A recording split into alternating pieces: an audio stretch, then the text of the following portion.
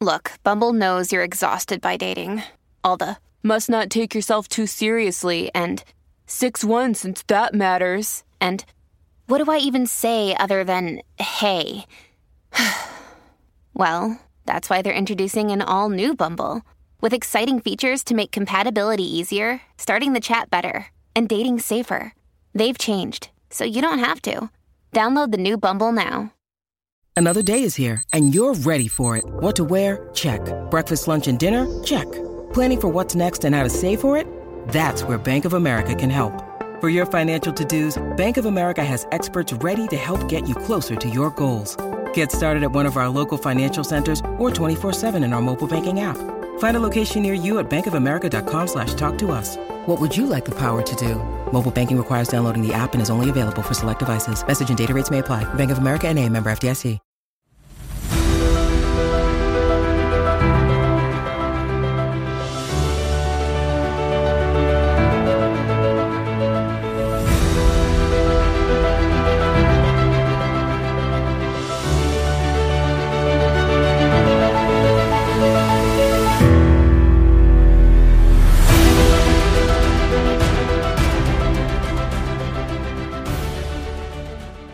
All right, everybody, welcome back into a brand new episode of Dimming the Gaslight. My name is Mac, and thanks for coming in for the newest episode. So I just wanted to go back for last week and just say thank you to all you guys who have been so receptive of my face reveal and, me kind of coming out on this platform.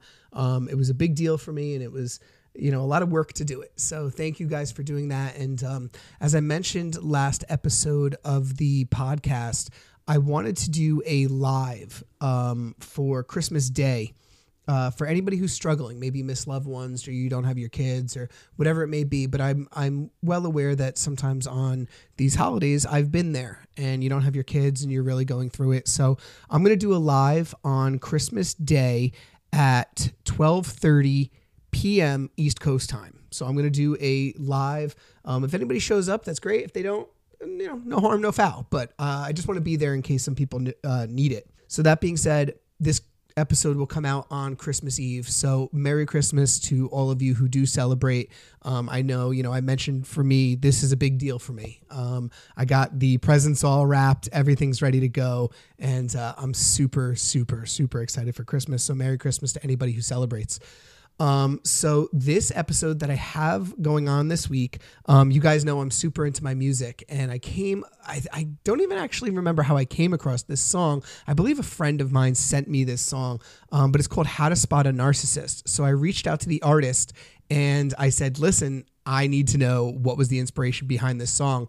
Before we get into the interview, if you haven't heard the song, I'm going to put it on right here on this episode so you guys can check out the song, and then I'll put the interview right after it. So here we go. Check out this song, To Spot A Narcissist by Sasha.m.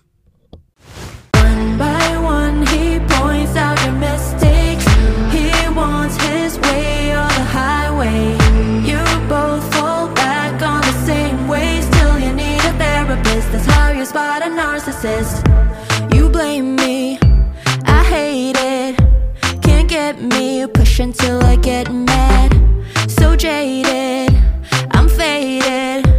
Escaping, trying, but I just can't. You grew up with silver spoons. No one can say no to you. I'm tired, frustrated. You're playing, acting like you're innocent. One by one, he points out your mistakes. He wants his way or the highway. You both fall back on the same ways till you need a therapist. That's how you spot a narcissist. You're scared to speak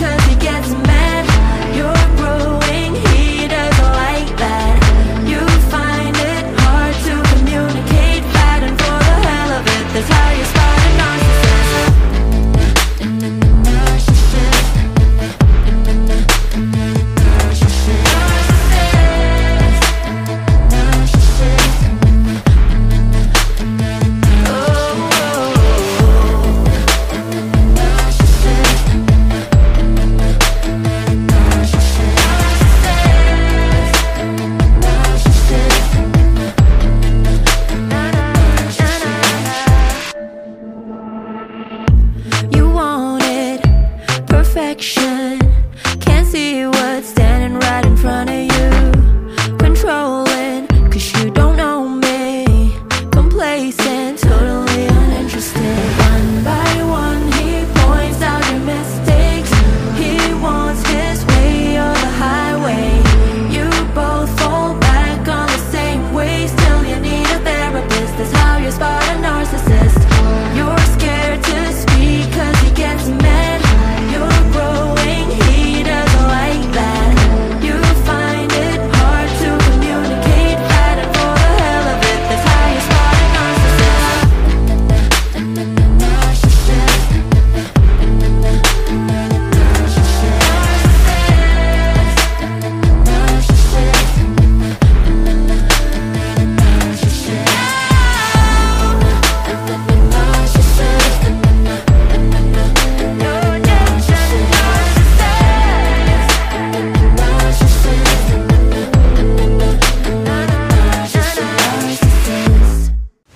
All right, everybody, welcome back into a brand new episode of Dimming the Gaslight. So this is a very first for me.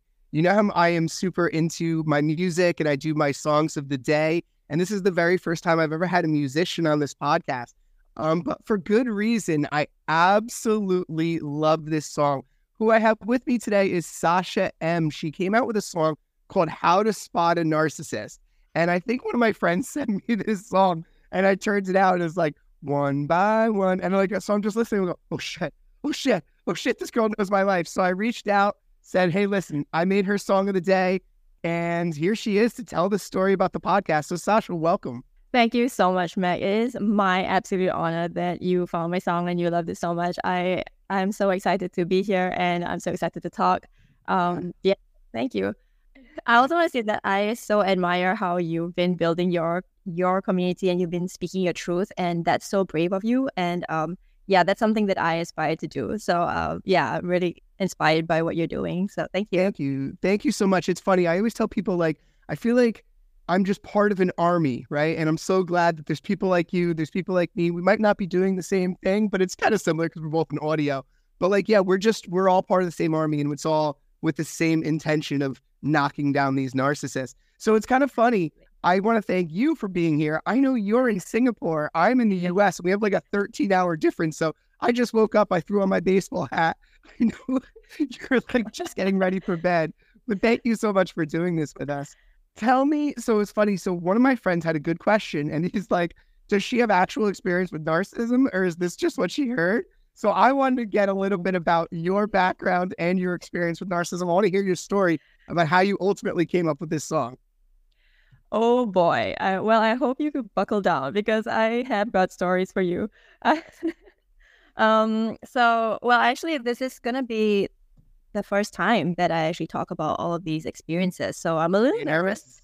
Oh yeah. It's a safe space. Like I said, before we came on the air, I'll tell you the same thing I tell everybody. If there's anything you say that makes you feel uncomfortable or anything, let me know and I'll always edit it out. Okay. Thank you so much. I really appreciate that. Well, yeah. So, here goes. I've never talked about any of this before. The song was the first time that I started to address this topic of narcissism. And it's just like sort of the beginning of me learning about how to talk about it. I was like, not just in terms of vocabulary, but also like bringing myself to speak about the topic, right? And the fact is that I've actually grown up with narcissism, and so I've lived with it all my life, really. So this goes right into the hardest topic, I think, when it comes to talking about narcissists. I think the hardest topic for that would be having a parent who's a narcissist, because it's so personal. It's like you can't fault your parents, right? Yeah, not like for the longest time. So I had a weird upbringing. Like for the longest time, it was I'm not going to say anything bad about my parents. I think they did the best with what they did the best with the cards that they're dealt, right? But yeah, I struggle sometimes. I'm come from a broken home, quote unquote, a broken home. My parents were divorced. And, I have kids now, and looking back on it, I'd like to think they did the best they could. In hindsight, it's always 2020. We can always say they could do better, but I wouldn't say my parents are narcissists, but if your parents are narcissists, that's what I want to hear. Well, just one. I didn't even think that, they were a narcissist until I started to learn what narcissism was about. Before I discover narcissism.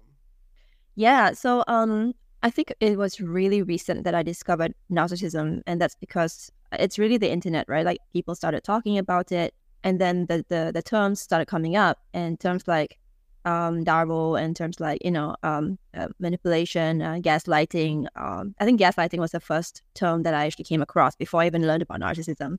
So Yeah. appropriate podcast title.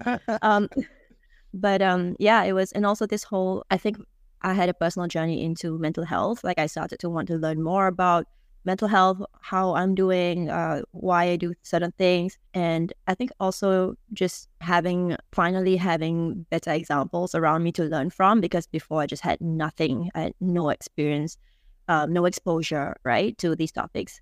So yeah, just really, really grateful that there are resources and have access to things to make me better and learn about these things. Yeah. But what's so weird for me, like, so I've talked about a lot of the times on this podcast, is like when I discovered narcissism, like you can see me on the screen right now, but it felt like the walls were closing in on me, because I knew about the term gaslight. The word narcissism, for some reason, when I did my research, it fell through the cracks and I never discovered what a narcissist was. But when I really knew, like you said, Darvo was a huge thing for me, reactive abuse, because I always say I'm no saint, but like there's all these different terms that ultimately like they hit us and we go, oh my God. It's almost like we feel like I've been living with a serial killer for years. That's like, there's a moment of realization and you're like, oh my God, how did I survive in that environment for so long? Yeah. It's shocking. But then once you realize that, you can never go back. I think that's the amazing thing too. It's like once that switch goes off in your brain, you're like, well, I could never put myself in that situation ever again. And so we have no choice but to move on. And I think that kind of helps with healing in a way. I'd like to think so. I mean, like for me, like, yeah, I could never do it again. I could never put myself back in that position. I've said a lot on this podcast, like I have to have learned something from this. You know what I mean? Yep. Have I learned nothing from this? I don't know. I couldn't live with myself. I have to learn a lot from this whole experience.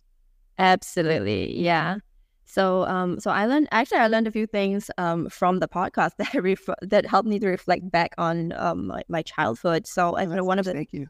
Thank you. But one of the topics that came out, I think I heard it even just in the last episode, was how there are sometimes parents, they use their children as pawns in a domestic squabble.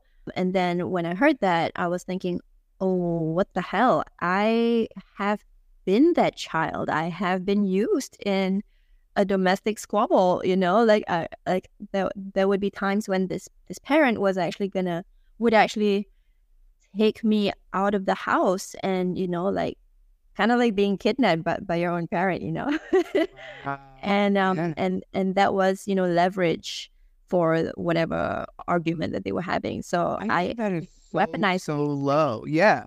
It's so low to weaponize your kids. Like, I don't understand it. And I just recently, a few episodes back, had the ex-wife of the Wolf of Wall Street on the podcast. Yes. And she was saying, like, it's just so low to weaponize your children when, like, especially my kids are super young. I have a 7.5 and a 5-year-old, and they're so young. And they're also, like, I feel like the older one is a little bit more susceptible to this, because as he's getting older, it's almost like his brain is a little bit more, moldable.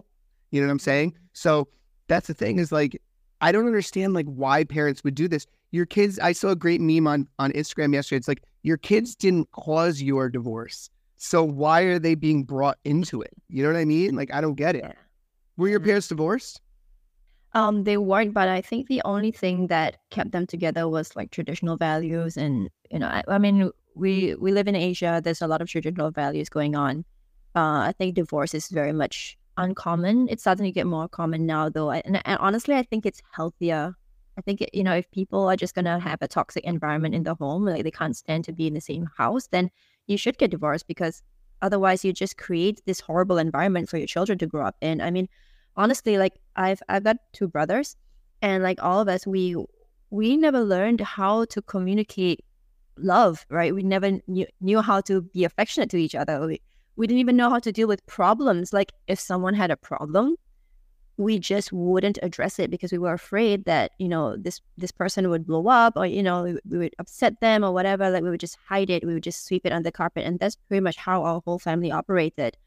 So, like, that messes you up. Like, you can't have healthy relationships because you don't know what it looks like. And I mean, that definitely spilled into my school relationships as well. I know I had some trouble. Like your own personal like relationships.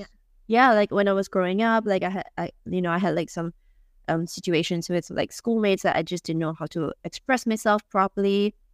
And then, I mean, it goes without saying that romantic relationships are pretty messed up too. So yeah, I just didn't know how to process my feelings. I always had to like accommodate someone else. Like, also didn't know how to sort of be myself as well. And then there was this constant struggle to like, I can't be myself, but at the same time, I want to, and I don't know how. So then I rebel. And then it just becomes like this explosion of, like, I want to break free. I want to do what I want to do. I hate being controlled. I hate being manipulated. I just want to find my own way. But then it's so unhealthy. And then I think nowadays about this topic of freedom, and like, it's a big topic for me. Like, I always thought that as an Asian child, parents want you to be, a doctor, a lawyer, something stable, something very predictable. But like, I wanted to do theater, right? I wanted to perform, I wanted to do my own thing. I'm doing music now. So I always had to fight for that. And then I always felt that freedom was something that I had to fight for. Freedom was something that had to wrest from someone's hands, right? Yeah. And I think that just, as I got older, I started to realize that actually, what, freedom could be something that people give you. Freedom could be something gentle. Freedom could be something loving, and it's natural. Yeah. So I'm really having a huge perspective change, and like, it's only in my adult life that I'm really starting to realize that. I love it. I love it. I was thinking while you were talking your school term relationships.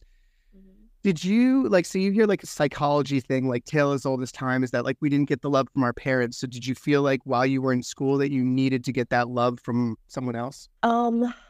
I think I didn't know that I wasn't getting love from my parents.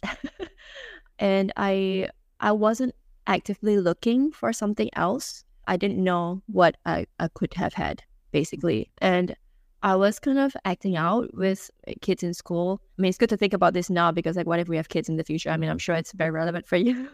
Already. Were you a good kid in school, or were you a troublemaker? How did that? I was a troublemaker, but I was like a good. I was like a high five. Yes, high five. Definitely a troublemaker. Definitely acting out. But like, in Singapore, you're not that bad. You can't ever be that bad because we're pretty conservative here. But yeah, I think like I would throw tantrums. I would I would lean heavily on other people. I would like get mad. I would like be super bitchy. I think I must have been horrible. I must have been like a horrible child. I was definitely a brat growing up, and I admit it. We can't change our past, but we can change our future. So yeah, but also you can see how like that sort of upbringing or like almost conditioning, while you're within the home, is like it doesn't necessarily know how to come out, and so it comes out in maybe this mischievous sort of behavior while you're younger because you're hurting, and no one really understands narcissism, so they don't understand how to help you, and it comes out as kind of like a devious thing. Yeah, totally. And then everyone thinks, oh, they're just being naughty. No one taught them properly. I mean, I don't know if you have this phrase, but like over here, people will say, like, when they see a child that's misbehaving, the phrase will be, no one taught them, right? It's actually like a way of doing it, but they don't really mean it. Like it's just a way of saying it. Like they won't actually go to the parent and be like, you should teach your child. Yeah, like that. Yeah, it's ironic because like they should have looked at the parents and been like, you should teach your child better, Yeah, and it's funny, like parents know that shit.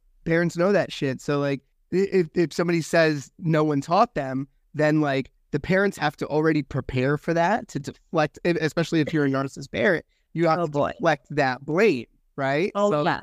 They're not willing to take that blame, so it's going to fall all on you. They're too good, honestly. Like they're so confident in themselves. Like I would never have imagined that parent to be a bad person, because like I was frequently being made out to be a bad person, so much so that like I wouldn't even imagine that, it could be somebody else. Can you give us an example? Can you give us an example?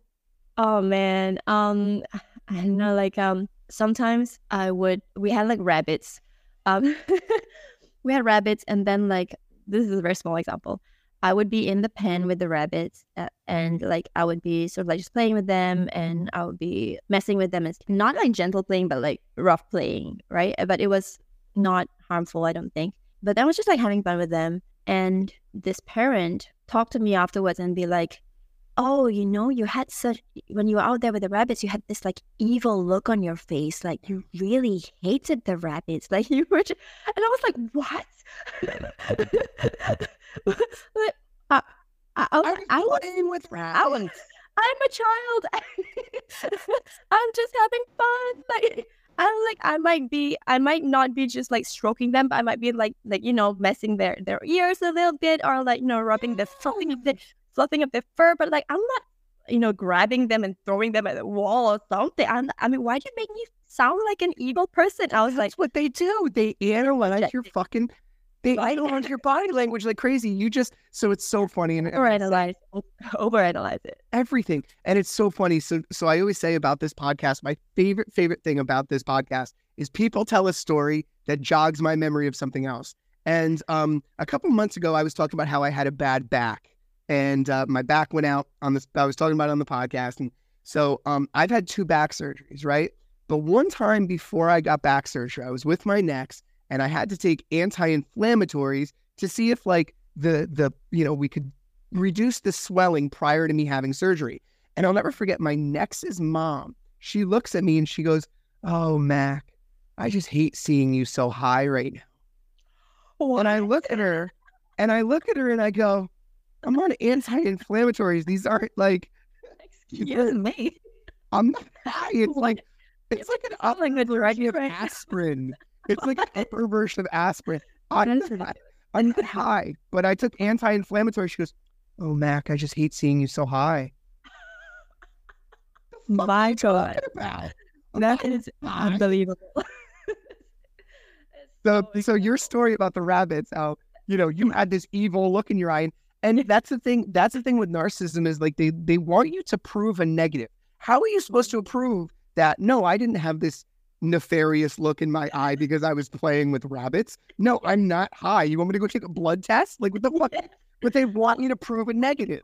Yeah. And it's not right. It's not on you to prove it. Like, they're the ones completely misreading the situation and twisting it so that you sound like a bad person. Yeah. It gets so bad. And do you sometimes like I remember when I was young, I actually developed this habit of just straight out lying about things.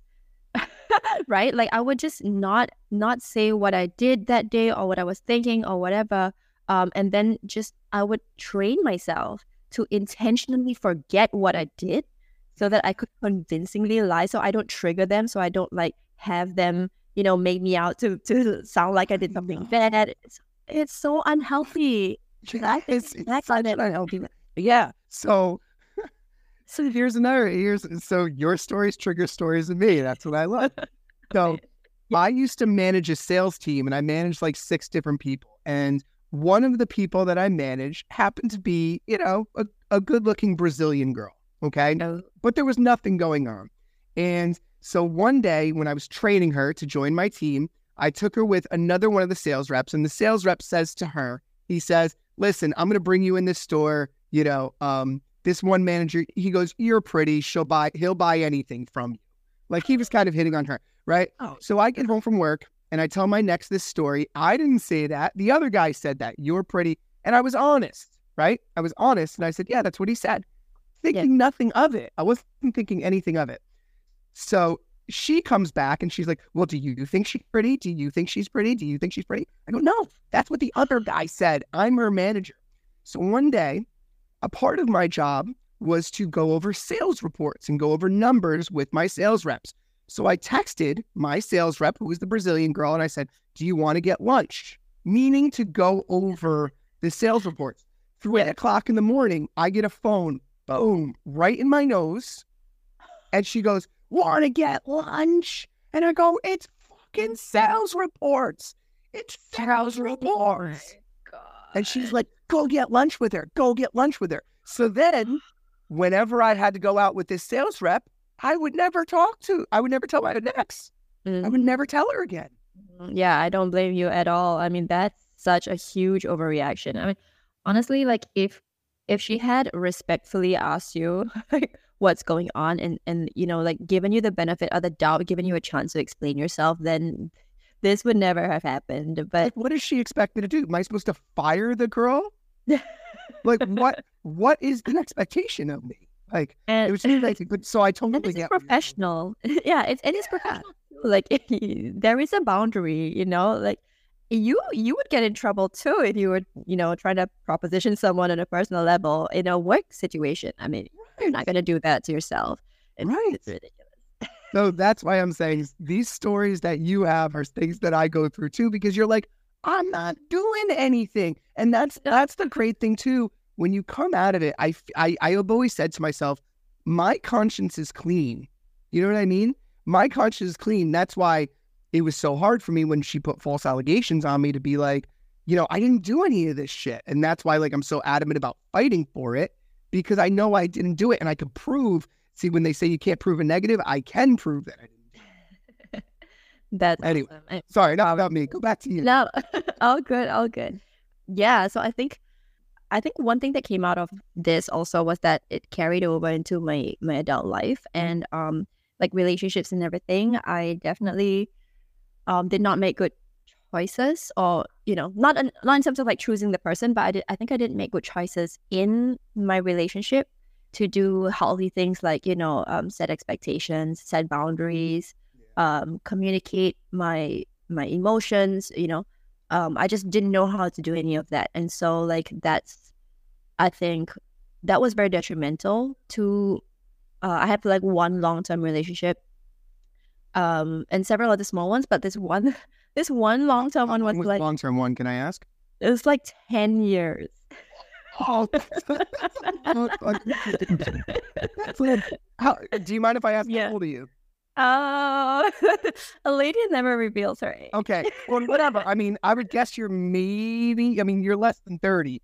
I would think that's like that's a third of your life. It's a third of my life, yeah. It's a good chunk of my life. Jesus, and it's probably some of my best years, some people would say. But, you know, I think my best years are still ahead of me. Yeah, for sure. But I'm just saying, that's a third of your life was with. So hold on a second. Mm-hmm. Let's do some math here. You grow up with toxic parents.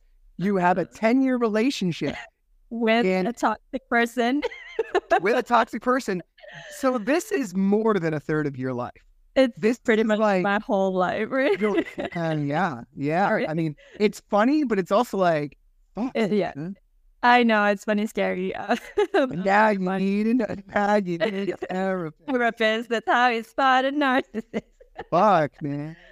Oh, tell me about that. Yeah, we're moving forward. It's never too late.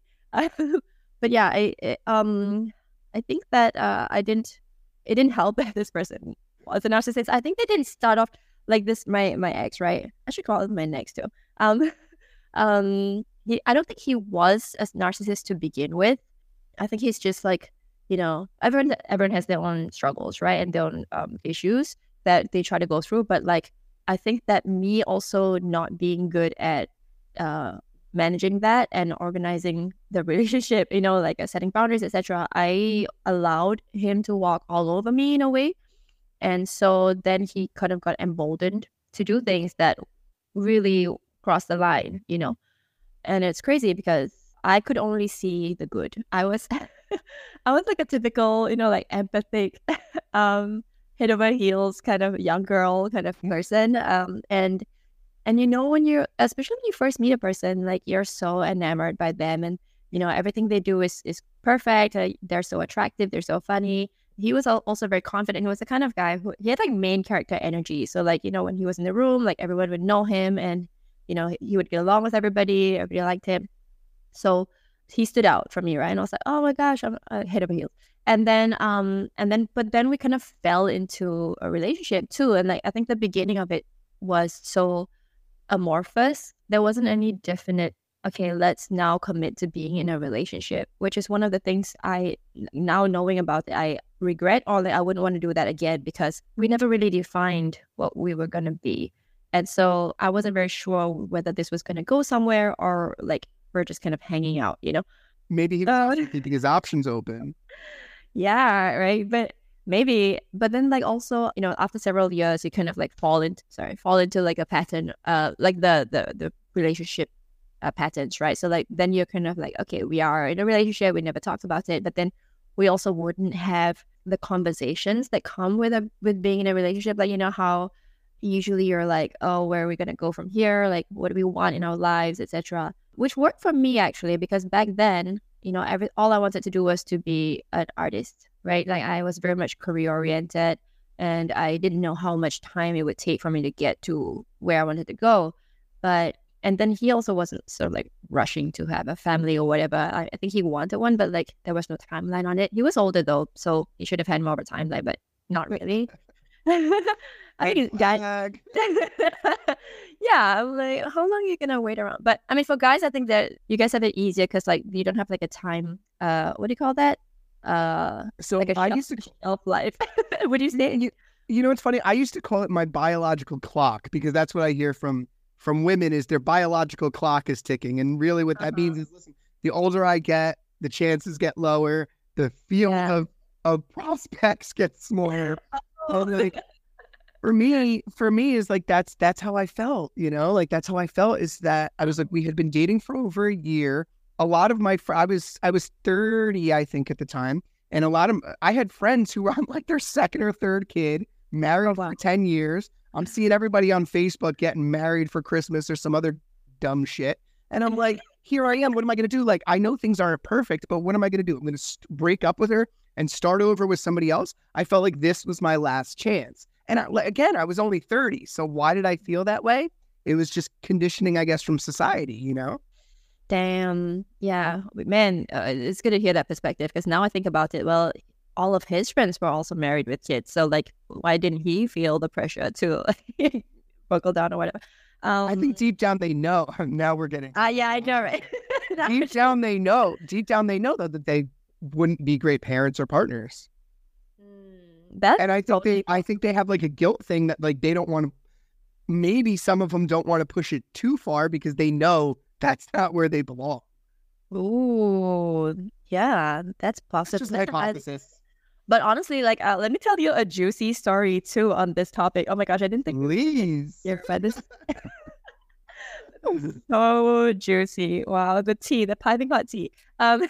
So like on this topic, like, he was constantly going to visit like his friends' kids. Like, you know, he was like the favorite uncle, right? So he would like get them gifts. He would like always, and like a lot of his friends are overseas, so like we go and visit them. He would bring some gifts from Singapore, etc. And so, you know, he's like the perfect uncle. And then I would see him play with his kids, and I would see him like sort of be really happy. And you know, I felt like he loves kids. And in a moment of empathy, I actually said, well, you know what?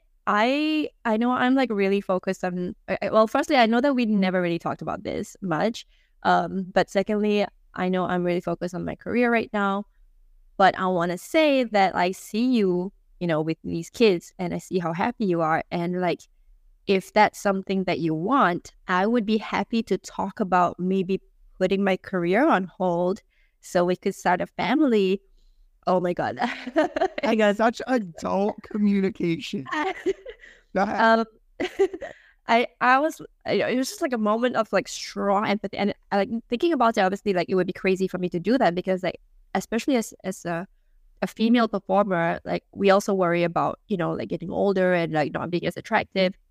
So it's a big sort of like sacrifice, right? But like I wasn't really thinking about that at that time. I was just kind of like, how can I give you what you want in your life? And then you will not believe his response. Okay. So at this time, I think like financially we could have done it because he was making a hell lot of money, okay? And he was fine. I was not so much fine because I was working as a performer and I was doing these like whatever jobs that came. So I was like very financially unstable. So his response was, "Are you even financially ready to have a kid right now?" Your response. I was so shocked because I didn't expect to get judged for my finances when I'm offering something for him. Like, this is not for me. You know, like, I don't want to have a baby. Like, don't get me wrong, you know? Yeah. And you're completely I mean, eventually, but just like not at this time. Yeah. No, but like also like if like, you know, we want to do that, then obviously we would talk about it and we would make a plan, right? Like maybe I can't continue doing this for a while. Maybe I have to get a job, or maybe like we'll work it out so that like he pays for it first and then like I'll pay later. Like we can talk about it, right? Like that's what being a team is about. Yeah. But the way that he just shot me down, I couldn't even say anything. I was so dumbfounded, and I never brought it up ever again. I was like, it's funny. So I have 2, and one of my best friends that was in my wedding, he has 4. And I remember like when I was having my second, I said to him, I was like, my biggest concern is just money. And he goes, "Oh, dude, I have 4 kids. You're never going to have enough money." He's like, "Just have them." Like, "You're never going to have enough money." So like, but it's just funny. It's like, he's making more money than you. Who gives a shit? Right? Who cares? Like, let me just say he's making 4 times what I was making. But like if you're together, if you're having kids together, you're a goddamn team. So what does it matter? Right? You know? And the funny thing is that when I was married, we never shared bank accounts because I was making more money than her and I never trusted her. Ooh. And now she's trying to come after me for all the money that I wouldn't give her because that pissed her off that I wouldn't share my money with her. But obviously, like, I paid for the rent, I paid for the house. Like, she wanted for nothing, but I knew.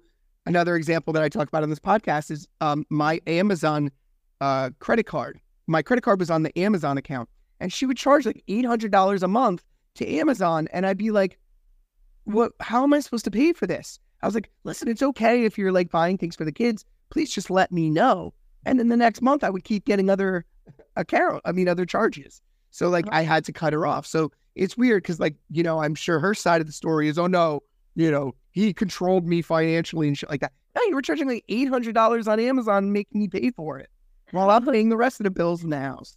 Oh man, yeah, that's unfair, and that's honestly, I think that's toxic. You should have these conversations. You should talk about it because, like, if it's family stuff, you know, you want to make sure that you guys can survive and get that done. And if it's not, then you should take responsibility. I mean, I didn't expect him to pay for anything of my own, you know. Like, yeah, I'm going out shopping. I'm going to use my money, not your money. Like, and I think that's a kind of a common thing that I hear from women about men is that, like, men are afraid that women are trying to take the money that they don't even fucking have.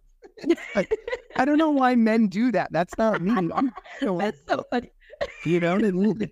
But like, I hear that a lot from women. It's like, this guy is worried, like, it's just such a bullshit thing about men. Like, you worry she's gonna take your money that you don't even fucking have. Such a funny perspective. That's so funny, and also it's refreshing to hear that from a guy. That's so funny. No, listen, I don't play gender roles at all. I know men are stupid, and I've had bad experiences with women too. So tell us about, was music like universally your entire life? Was that your outlet, or how did you discover that you had this talent? Well, I don't know if I have a talent. I'm just very dogged in my pursuit. Oh, yes, you have a talent, dude. You know, you and I were talking before we got on this podcast, and, you know, before I got on, I said, you know, hey, I was like, hey, Google, I want to say it quietly so it doesn't set off everybody else's things. But I was like, hey, Google, play How to Spot a Narcissist by Sasha.m. And so it went through the song. And then the following song that came on was Fantasy by Mariah Carey, and then Take a Bow by Madonna. So you're in good company there. Woo, thank you, Spotify, for putting me in the league of queens. And it's the biggest compliment ever. But thank you. It's very kind. I think I discovered music a little bit later on. So like I'm very much a performer. I'm not like a musician. I'm a performer. And when I first started, honestly, when I was 7 years old, like in school, your teacher will ask you, like, what are you going to do when you grow up? And some people will be like firemen or policemen or whatever. And I'll be like, I want to be a performer. I was 7. Okay. I'd been on stage probably like 3 times in my life. But then I was like, I love this. This is what I want to do all my life. And then I think I started out in dance. Okay. And then I did like traditional dance. It's like Asian traditional stuff. And then I went to hip hop. And then I actually went into belly dancing, which is a niche. That got me a cool gig actually at Universal Studios, which I love. It's still the highlight of my performing arts career. And then I started getting into acting. I actually studied theater studies at school. I almost went to NYU, Tish, by the way. I got accepted. That I would have been buddies. We would have been doing this episode live. No way. Yeah, that would be crazy. That would be crazy. Yeah, I imagine. But yeah, I couldn't do it. I was just so happy to get accepted. And then I did theater studies in Singapore. And then I did music, I think the last. So it's crazy, right? Like I started when I think like there was an a cappella group that sort of came to my school, like after the exams, and then they have these activities, like post-exam activities, and they call this sabbatical. So for my sabbatical, I chose to join this a cappella group, and that's when I like really started doing a lot of music. Like before, I would just be singing at home. I'll be the kind of kid that like would listen to songs when they came out. There used to be MTV, and then like songs would come on the TV, and then I would love the song so much I would buy like little CDs. And then I would listen through the whole CD, and I would memorize all the lyrics to all of the songs. And I remember I grew up loving Linkin Park. I've seen Linkin Park twice, before Chester died. I love debatably, I'd say they're my top 5 bands ever. I love Linkin Park. Yes. I'm a 39-year-old guy, and I grew up in the 90s, and I love like the new metal, like the Linkin Park and Limp Bizkit and Slipknot and stuff. That's all my shit. That's awesome. That's crazy. Yeah, I freaking love Linkin Park. Slipknot maybe like too extreme, but like Linkin Park 100%. I was in love with Hybrid Theory. I would have like a little notebook, like a small one, literally just like the size, a small thumb size. Yeah. And I would squeeze all the lyrics to the songs like onto one sheet, and I'd try to fit all the lyrics onto this one little like thumb size piece of paper, and every page would be like a lyric sheet. It's so funny. I have one tattoo. And my friends are like, "Oh, you ever gonna get more tattoos?" I'm like, "No," because my body will end up looking like a high school notebook. Like, ends up being like my entire body would be song lyrics. That's all. Oh, like, is your tattoo a song lyric? No, it's funny. It's I should tell this story one time. I have the word resiliency tattooed on the inside of my arm. Oh, cool. Oh, cool. And I got that when I was 22 years old. So I got some good stories behind that as it applies to now. But, yeah. But anyway, my body would look like a it was literally a lot of lyrics. Like the lyrics to "In the End" would be like across my. Yes. I love paper cut. It would be like, like that. I think try to take the best of me. Yes. All right, yo. Don't you think those songs explain our relationships? Since I already used your song as song of the day, we're using a Linkin Park song for. Yes. Right on. That's awesome. So you were a performer. You considered yourself a performer before a musician. What inspired you to write this song? Did you have help writing it? Was it all just from experience? I mean, what was the process behind writing How to Spot a Narcissist? Ooh, okay. Yeah, I gotta say that this song happened right after I broke up with my ex of 10 years. So it was definitely that. That's an amazing cathartic outlet. Yes, you're right. It was actually so poetic. Maybe I can like go a little bit into the story of the breakup. Yeah, for sure. That's why you're here. Oh no. It's very poetic. So basically, we had like a massive fight. I was on a work trip. His work trip. Actually, I joined him on his work trip in Spain, in Madrid. And I didn't really want to be there because I could be with my songwriting friends, and they were in London, and they were going to go to Manchester, and they were going to continue to write songs. And I'm like, oh, my songwriting friends, I rarely get to see them, right? Because we have to travel and stuff. But then I was like, fine, I'll cut short that trip and join you on your work trip. And then it ended up being such a toxic time. Like, it was one full week of sort of like just being like him being mad at me for whatever reason, or like him not wanting to make plans with me, not respecting my time, sort of like expecting me to go along with every single thing. And like I just thought, okay, maybe we can have one day when we can go out and on a date, right? Like just the two of us, like not with work buddies and not with like people that in Madrid, just like us. And I kept asking, can we set a date? Like, can you tell me when you're free? I'll plan everything, right? And he just refused to give me a date.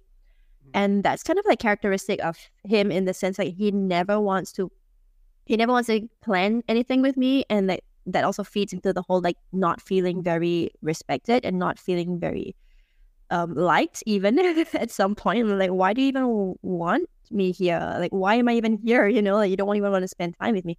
So I felt really neglected, very like disrespected. And then we had like a massive fight over a very trivial thing. It's always a trivial thing. It's always a trivial thing. Yeah. It's always. This one was about laundry. So yeah, shout out to anyone who I already know the argument. I don't know what it was. I already know the argument. Right. It wasn't worth having, and it was so not worth it. And now if anybody says the word laundry, it's like, no, yeah. Dog, we start like exactly. Now I have PTSD on laundry. I swear to God. And then if I meet a guy out there, he better be good with laundry. Like, I swear to God, I think my favorite line in your whole song is, "It's when you need it."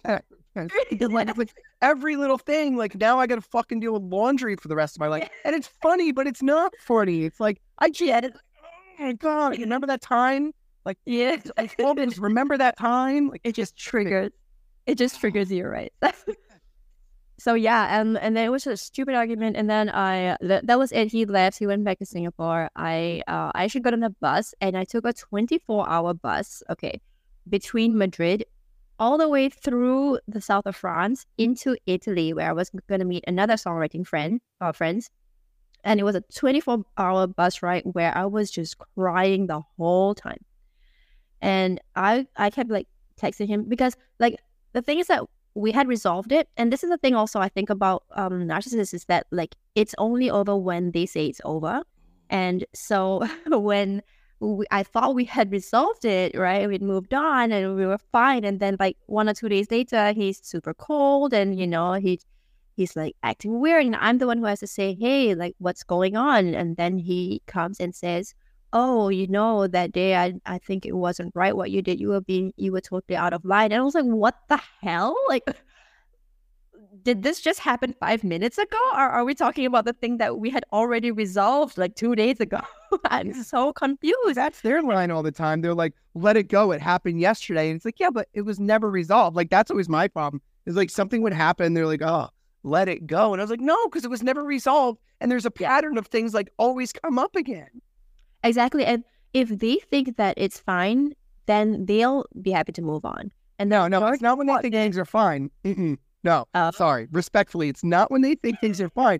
It's when they don't want to take accountability for their shit. So when you say you did right? Like, hey, yes, you said this about me then. They're like, oh, it happened 2 years ago. Let it go. Yeah. But like when they say something about you, you're going to never live that shit down. Oh my God. That I just got goosebumps because that is exactly what happened all the time.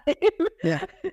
Dude, it's like almost like they say like dog whistling. Like we don't even have to give the analogy, but we just get each other. Like all of these narcissistically abused survivors, we just get each other.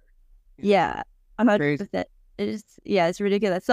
So when the good thing was that I was in Italy with good friends, and these are songwriting friends. I think the good thing also about songwriting is that it's kind of like therapy, right? So when you're around people that write songs, we're used to, or we have had the practice of delving into how we're feeling, uncovering meaning behind the things that we're going through right now, finding connections, drawing patterns and stuff like that. And also, finding the beauty, often we try to find the beauty, but sometimes we also discover the ugly side of things, right? And unfortunately, in this case, as I talked about it, I discovered that, I thought it was fine. I thought we were okay. We've been doing this for 10 years. Like, everything's fine. But like, honestly, there is a lot of ugly underneath all of that. And I just needed, a safe support system to really uncover that, because I'm not used to, having support. I'm not used to being able to say like, okay, this is enough. I don't want to accept any more bullshit. Right? I will not accept any more abuse. This is abuse, right? I have never really been able to say that because I lived with this all my life, right? So like when other people are telling me this is unhealthy, this is not right, that's when you kind of open your eyes and you're like, well, maybe it's not. So honestly, God, like the best therapy, songwriting and having good people around you. So let me ask you this. When you started putting pen to paper, did the words just start flowing out of you, or how did that work? Yeah. Oh yeah. That phrase, actually that whole chorus or pre-chorus, that What? all 4 lines just flew out. Like it was like 1 by 1, he points out your mistakes. 2, he wants his way or the highway. 3, you both fall back on the same ways till you need a therapist. That's how you spot a narcissist. That all just came out at once, and I was like, this is a song. This is a song. We have to make it happen. It's funny. I also like the line where you say, "You're growing. He doesn't like that." Yeah. Because I'm growing now. Post Yes. narcissistic abuse, and boy, does she not like it.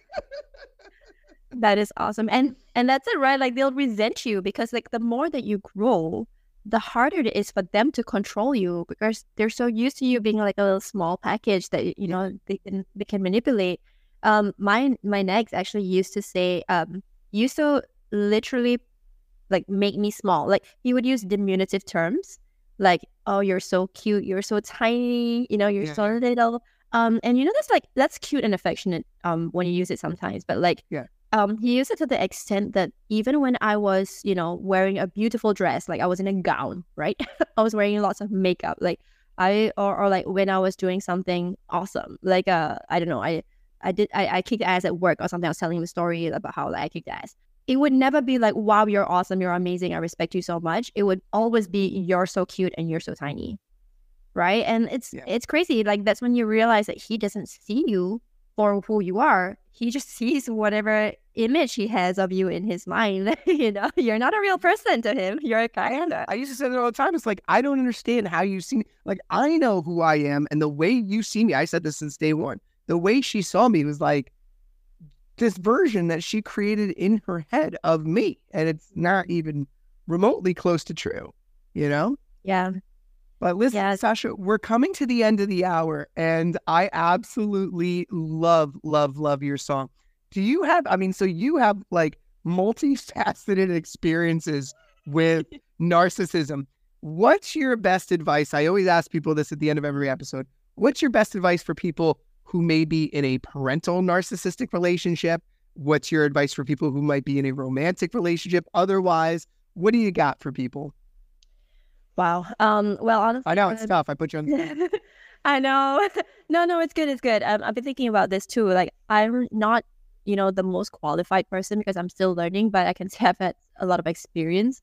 And I'm currently, I'll share what I'm currently doing. So hopefully that helps somebody out there listening.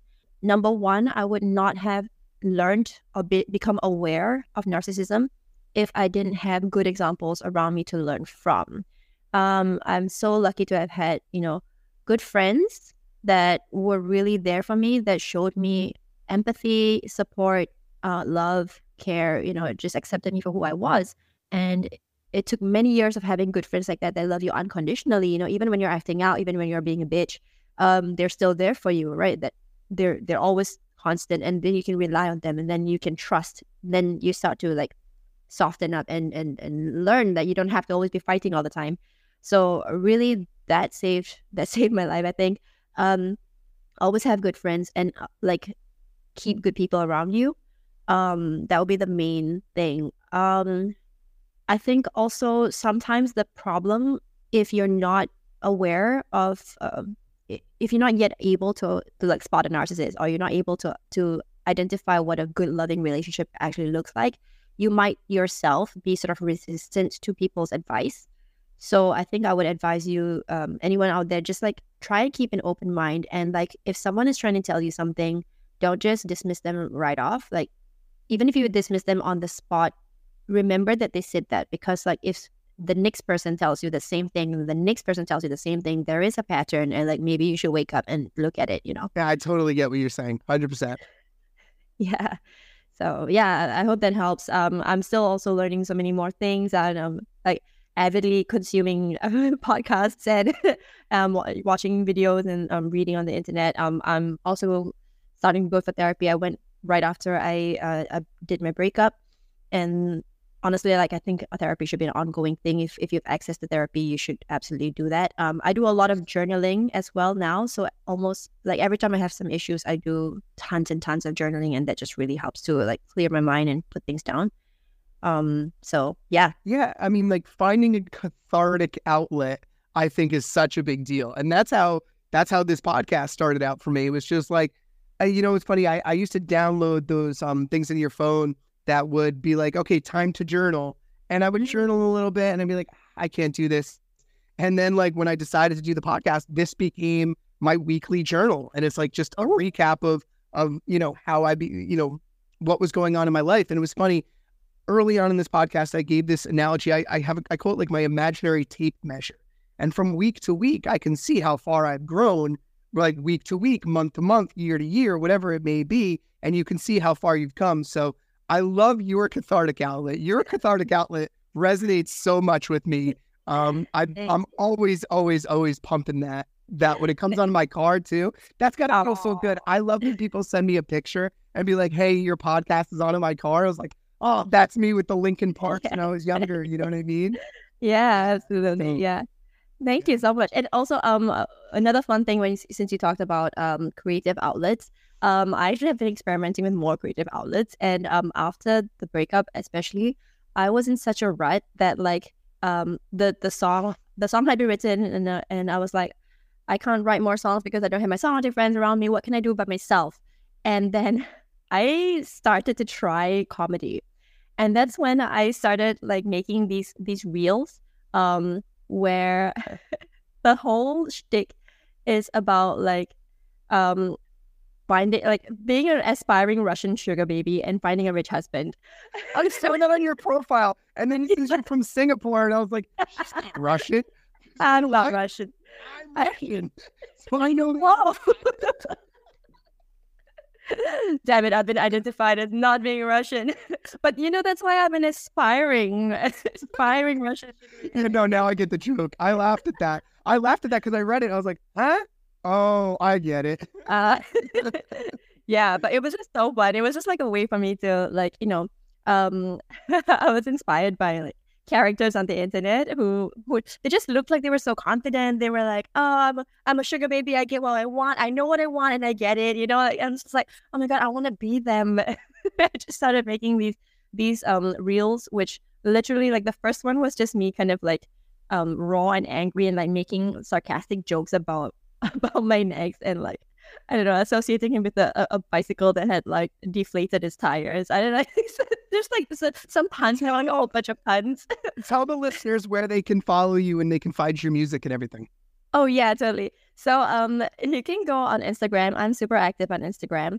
That's sasasha.m. It's sasasha.m. I know it's confusing.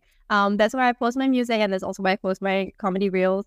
And also I travel a lot, so nowadays I post like when I'm traveling. So if people are in town, sometimes I love the opportunity to meet people.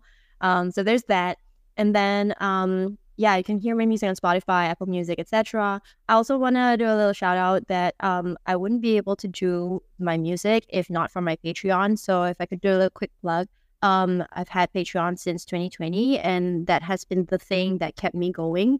That helps me to like fund all the like costs of making music, and the production is super expensive and marketing is super expensive.